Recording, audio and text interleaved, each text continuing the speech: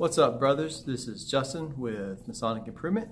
Today I want to talk to you about why I quit Freemasonry. But before I get into that, please go ahead and hit subscribe if you would. It'll keep you up to date on my content. I usually release 1 or 2 videos a week.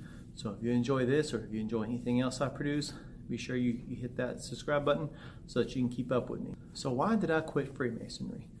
Well, this actually happened probably almost 10 years ago when I first got into the fraternity. Now, see, at the time when I joined here in Texas, you could not actually sit in a stated meeting unless you were a Master Mason. So I went through all the degrees. I worked really hard on learning all the memory work, because that's really all that they expect you to do is just learn the memory work. And so I worked really hard on that. I went through the EA, and I went through my fellowcraft, and I finally did the master's degree, learned all that work, and turned it in. I was finally able to sit in stated meetings. And so I go to my first stated meeting, and it's just a business meeting. All that they did was they opened and they closed. They talked about the bills. They talked about the fundraiser. We did a biannual fundraiser and I think I talked about this before. But we did a biannual fundraiser. So twice a year we did like this huge thing to raise just enough money to pay the bills, and that was it. And so I learned very quickly that either we were planning a fundraiser or we were talking about how one did, and then we'd be planning it right again. And so that was all we ever did. So I went through all this work, I put all this effort in, and so I started sitting in the meetings, and there was nothing going on. There was nothing. And so I had this revelation as we were preparing. It was the day of one of these fundraisers. It's a barbecue. What we did, we cooked barbecue, and then we sold it. And I was loading waters onto a dolly and just stacking water on there. And I just had this revelation just occurred to my mind. It's like, this is just a service organization. This is just like the Lions Club or something like that. And not to say there's anything wrong with the Lions Club, but that's not what I thought I joined. And so I had this revelation that, it's just a service organization. And I finished that day, I finished helping that day, but I just didn't go back. So I stopped going. I became inactive. And this went on for probably a year or maybe 2 years. I just stopped going. And my dad, who was a member of that same lodge, and my granddad, both members of that lodge, part of the reason I joined to start with, they kept trying to get me to come back. And I'd come every once in a while just to learn, just to realize there's nothing really going on, and it just always seemed odd to me, because I reached this conclusion, it's basically this service organization, but why was there all this memory work? Why were there rituals? Why was all this symbolism and allegory and mystery involved in it if all you're going to do is just turn out and sell barbecue? And it never really clicked with me. There was like this disconnect between what the fraternity actually was and what we did in practice. And I always was kind of aware of that, but it seemed to me that, even when I visited the lodges in the area, that's all that they did. It's just, and then they'd give awards every once in a while, pat each other on the back. And that's all there was to it. It's just raising money and giving away and complaining about how nobody showed up.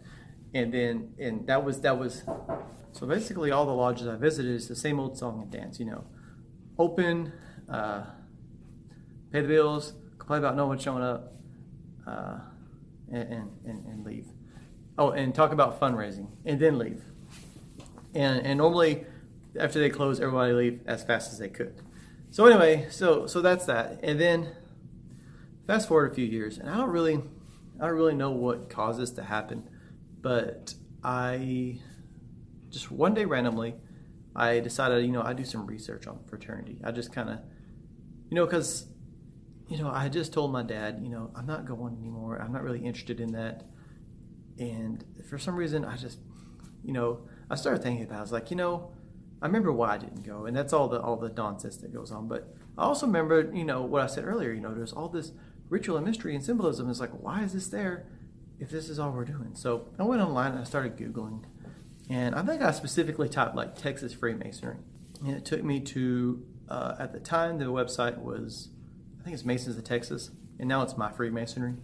But at the time it was Mesas of Texas, and I mean it's still a really great website, and I moderate on there, and they have all kinds of articles and everything, and so I don't know what it was. I just started reading the articles, and it wasn't your typical run-of-the-mill articles, because like we've all heard the Tyler talks and you know all the stuff the Grand Lodges put out, and none of it's really inspiring or particularly interesting. I'm sorry, or at least it wasn't to me. Some people probably like that stuff, but you know, for me, I was like, you know. But anyway, so I started reading these articles, and I was like, hey, I haven't thought about this, and they're approaching everything from a different perspective, you know. So it's like it really caused you to reevaluate things. It's like, whoa, this lodge does things differently, you know. It's like, what if we did do things with higher quality, you know? And so I would encourage anybody, if you want to, go to the website. I'll put a link below. Do a search for the articles. There's several great articles. There's lots of them that were just wonderful. At least they were for me, you know, as a young Freemason that was pretty much lost, you know. And at the time, it was exactly what I needed. And, you know, as time has went by, I've read other things that, you know, are really good also. But they're all really inspirational for me. So they inspired me enough that I actually started going back. I got involved again. I started going back to my old lodge, and I got into the line, and I started going through the chairs. You know, I was really passionate. I was still young, though. I still didn't really understand a lot of things, kind of like the importance of culture. To get your organization on the track you think it should be, you need to approach it from a more of a macro cultural perspective than a micro climate perspective. But these are all things I learned down the way. So anyway, and later on, things happened. I eventually left, and all the changes that I worked towards kind of fell down the wayside. But that's another post. I've talked about that before previously anyway, so I'm not gonna really hit on that. But that's why I left the fraternity, and eventually I came back. So the reason I'm sharing this with you is because I think there's something to be learned here. We often wonder why we're losing as many members almost as we initiate and put through the degrees. And granted, I don't represent everybody in the fraternity, but I think that I represent a population where, again, I don't represent the entirety of that population either, but there's something there. And there's something to be said. If I left for these reasons, other people did as well.